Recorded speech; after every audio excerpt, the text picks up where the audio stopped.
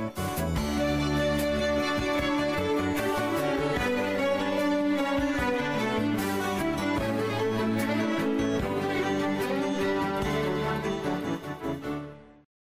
welcome back again to the second part of Come and See Inspirations. My name is John Keeley, still joined by Shane Ambrose.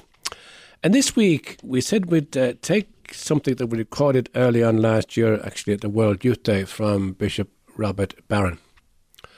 And Bishop Barron gave a lovely reflection to the youth as part of that World Youth Day week. The title of the reflection was Take Time to Pray. So we said we'd listen to that, and maybe after that we can listen to a piece of music from our good friend Melinda Dimitrescu, which is entitled Bless the Lord, My Soul. It's a joy to be with you all. This whole week has been such a privilege and a pleasure, and to be so often in the presence of the Blessed Sacrament. This is what this day is all about, what this week has been all about. And the Pope's been calling us back to Eucharistic adoration. Of course, the American Church is in the middle of this great Eucharistic revival, and so it's very good and very important that we're here. What I want to talk to you about just briefly today is prayer, because the Pope asked us today to focus on prayer, contemplation, silence, adoration, and there's no better context, is there, for that? First of all, everybody, what is prayer? St. John of Damascus, back in the 8th century, said, to pray is to raise the mind and the heart to God. It's a beautiful definition. Think of our minds and our hearts preoccupied with so many things. In a conscious way, to raise them up to God. That's prayer. There's a negative side, though, in a way to that definition, because it puts so much stress on what we do. I was reading recently a commentary on St. John of the Cross, maybe the greatest master of prayer in our tradition.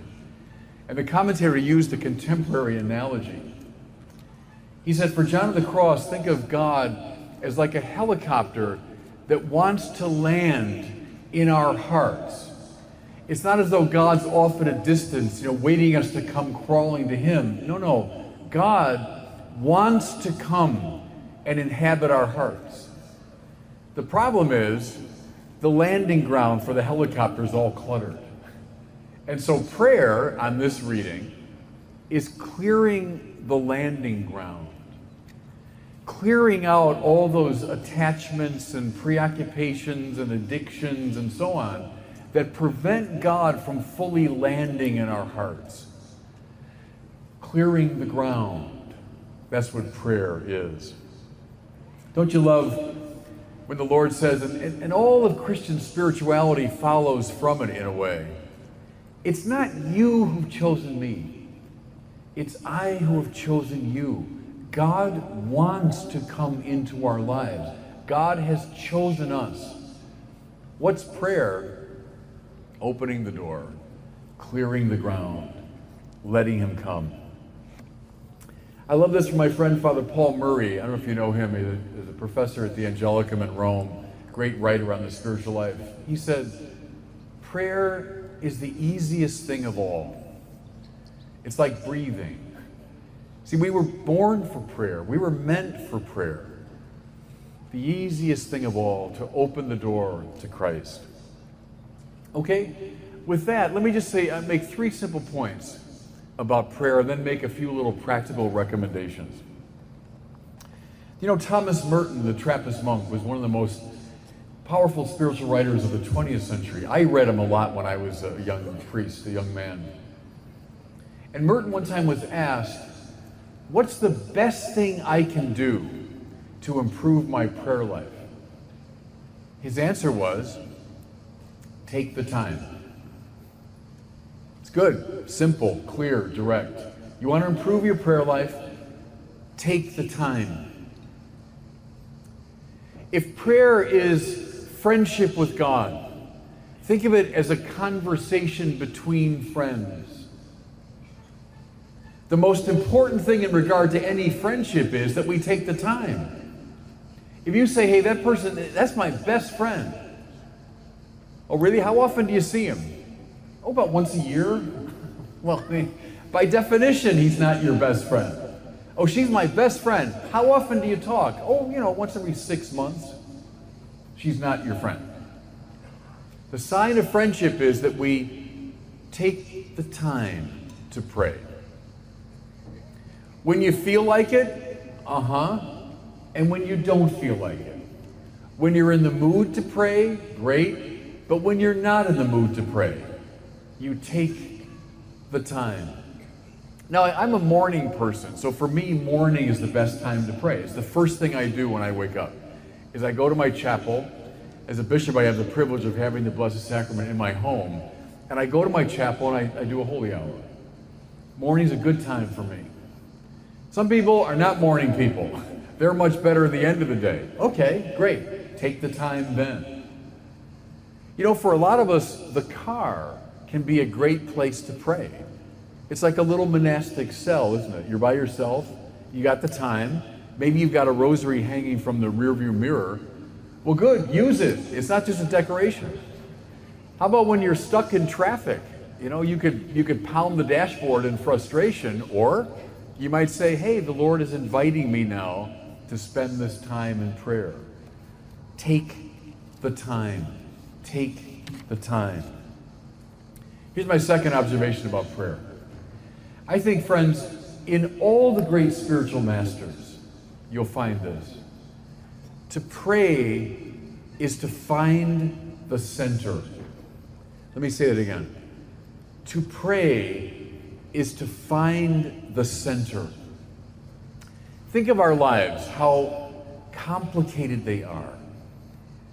All the different things that we're concerned about. You know, my schedule and what's coming up next and what that person said to me and what I have to do tomorrow. And our minds, therefore, kind of jump around. The Buddhists talk about what they call the monkey mind. A monkey leaping from branch to branch. Well, our minds tend to be like that. They jump around. We're concerned. Remember Martha and Mary? Martha, Martha, you are anxious and upset about many things, right? Mary is chosen, and in the Latin version of that gospel, we find that beautiful phrase. Mary has chosen the unum necessarium, the one thing necessary. Now, mind you, the Lord is not mocking St. Martha for being concerned for hospitality. What he's saying is, your anxiety is coming from the fact that your life is so distracted. You're anxious and upset about all these many things. What has Mary found as she sits in contemplative prayer at the feet of the Lord? The unum necessarium, the one thing. Thomas Merton said this when someone asked him, what's contemplative prayer? He said, finding that place in you where you are here and now being created by God. That's gorgeous. I mean, that's Thomas Aquinas. That creation didn't happen just long ago.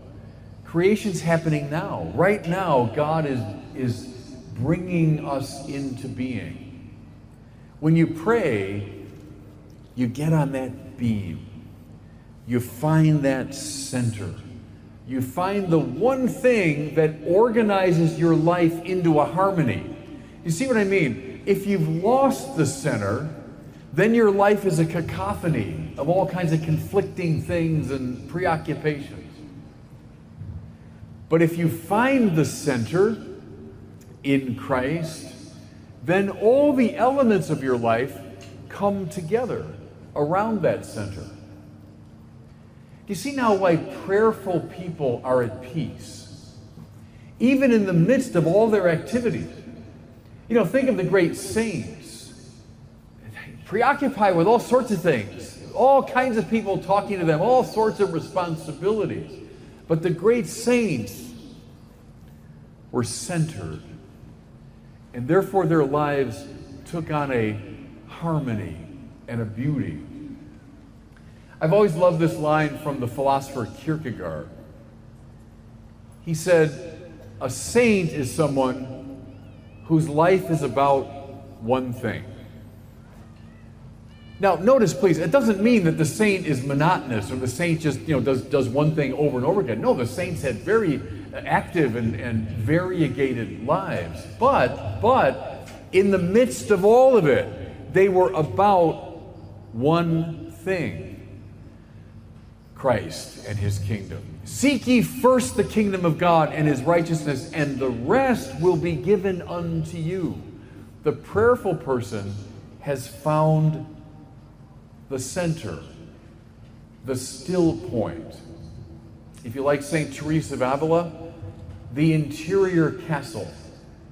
Beautiful symbol, isn't it? Because for someone of her time and place, a castle was a place of safety and power. You see again why the saints can move through even dangerous times with such equanimity. It's born of the fact that they regularly live in the interior castle. When someone's scattered all over the place, concerned, anxious all the time, that means they have lost the center. To pray is to find it. Third observation about prayer: silence. And now here Pope Francis again has been reminding us over and over again. Pope Benedict did it too. The importance of silence. You don't need me to tell you, we live in a very loud and talkative society, right? We're always surrounded by voices, both natural voices and artificial voices, on all these machines that we have. We're in constant communication all the time. To pray is to find that silent place where God speaks. I want to read you a little quote from Mother Teresa of Calcutta. When I first came across this, it took my breath away, and it's really changed the way I approach a lot of things. Listen to this. The fruit of silence is prayer. The fruit of prayer is faith. The fruit of faith is love. The fruit of love is service. The fruit of service is peace. Peace, right? Shalom in the Bible. That's the thing we all want. Everybody in this field, everybody in this world. That's what we all want. We want pax, peace, shalom. That's what Jesus says. The risen Christ says, shalom, peace. That's what we all want, right? Well, how do you find it? Listen again to Mother Teresa. Peace comes at the end of this train. From silence comes prayer. From prayer comes faith. From faith comes love. From love comes service. And from service comes peace. But you've got to begin with silence. Think of Mother Teresa, those wonderful photos of her when she was in prayer, and she spent a lot of time.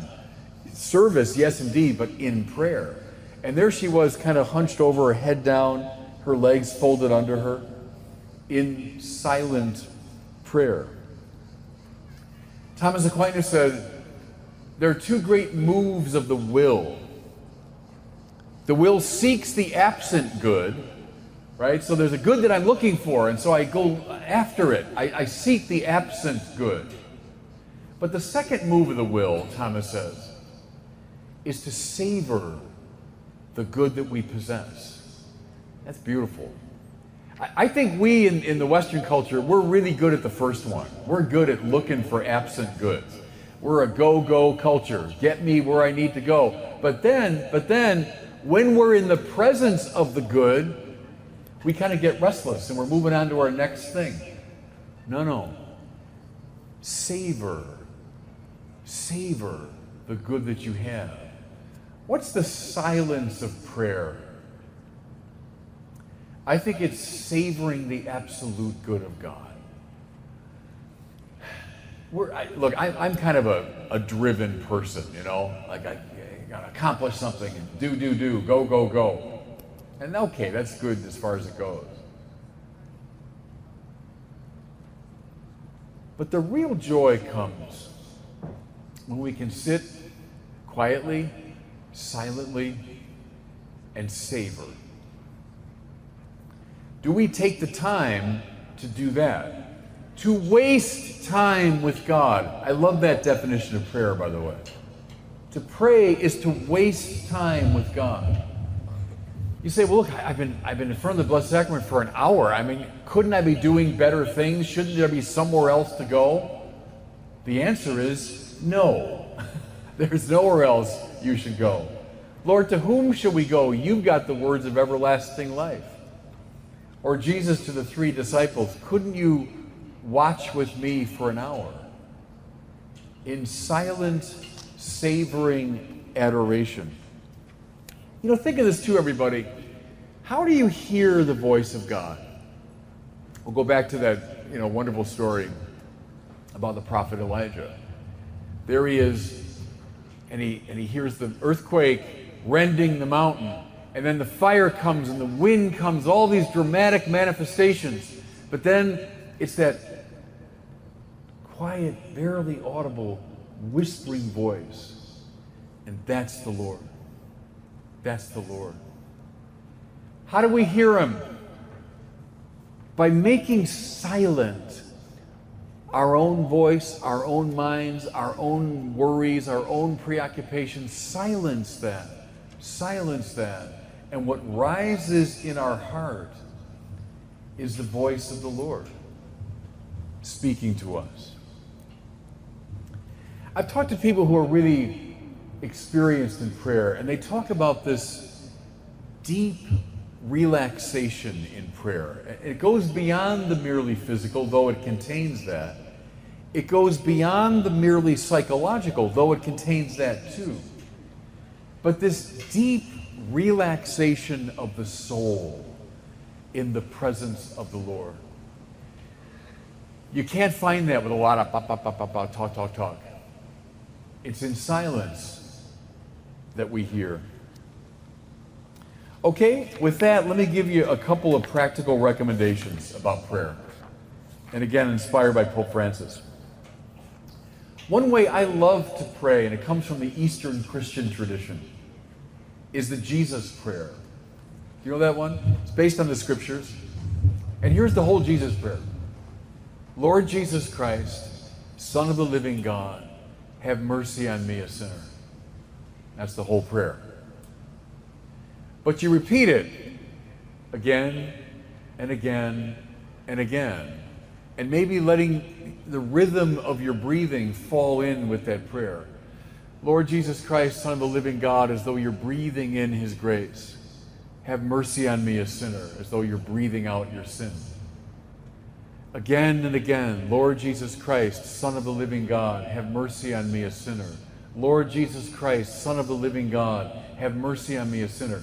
Pray it for 5 minutes when you wake up.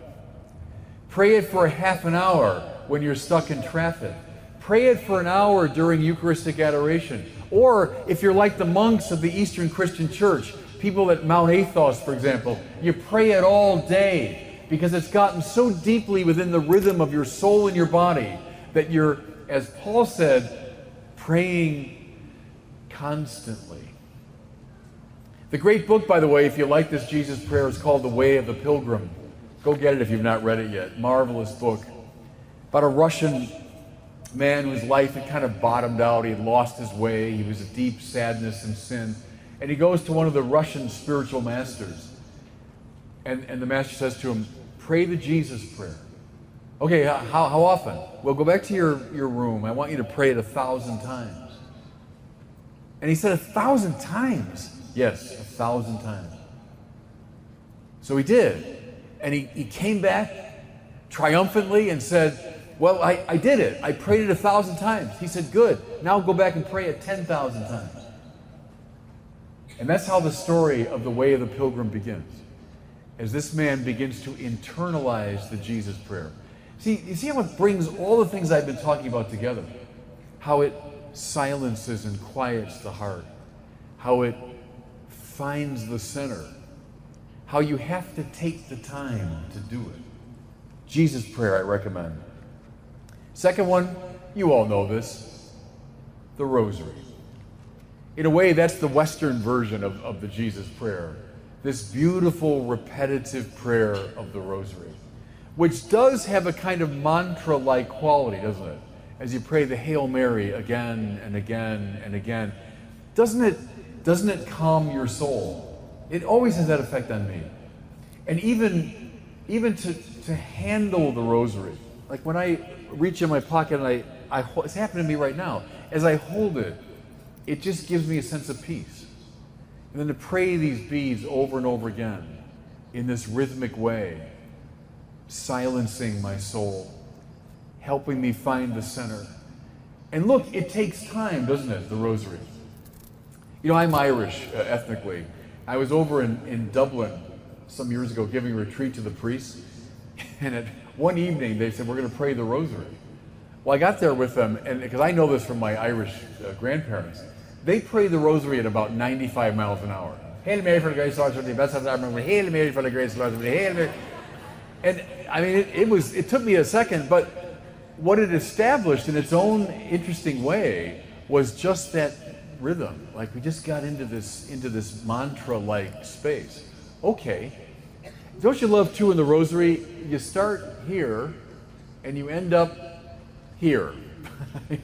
You don't get anywhere. See, this is not the seeking. I'm seeking the absent good. No, I'm savoring the present good. It's taken me time. It's calming me down. It's finding the center. It's getting me nowhere, because that's the whole point of it, is to keep you grounded. So pray the rosary, pray the rosary, pray the rosary. Heck, we're here within a few miles of Fatima, where the Blessed Mother asked us very specifically to pray this great prayer. So I recommend it to you, everybody. And then lastly, as we're here, the great privilege of being in the presence of the Blessed Sacrament. And the Pope has asked us now, didn't he, a few days ago, to revive the practice of Eucharistic adoration. It's not opposed to the Mass. Don't believe people that say that somehow this is something and then the Mass, that's the real action. The Church has never understood it that way. Adoration leads to the Mass. The Mass leads to adoration. They feed one another. They imply one another. They're not at odds. Don't believe that. Adoration, look, talk about finding the center. As we're gazing at the Lord, wasn't it the Curé of Ars, said, what happens in Eucharistic adoration? He looks at me, I look at him. Talk about wasting time with the Lord.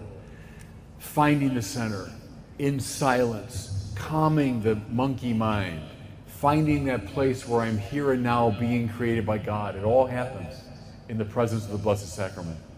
So take the time. My great hero, Fulton Sheen, he taught this every single time he gave a talk to priests. Every single time. He ended his retreat by saying, you should do a holy hour before the Blessed Sacrament every day. I'll tell you the truth. When I was coming of age, Fulton Sheen was kind of someone for our parents. We thought this sort of old-time guy. And we didn't take him all that seriously. But it skipped a generation. And the young seminarians that I ended up teaching, they listened to Fulton Sheen, and they began practicing the holy hour. And I'll say it to you humbly, I kind of learned that from them, learned the importance of it. Now, every day of my life, weekdays, weekends, yep. When I'm working, when I'm on vacation, yep. Every single day, I begin with Blessed Sacrament adoration. The Pope's called us to it, hasn't he? Let's come back to this wonderful practice. And as we do it, everybody, as we take the time, we find the unum necessarium, the still point around which everything else revolves. We find the interior castle. We find the place of shalom, the place of peace. So pray, pray, pray.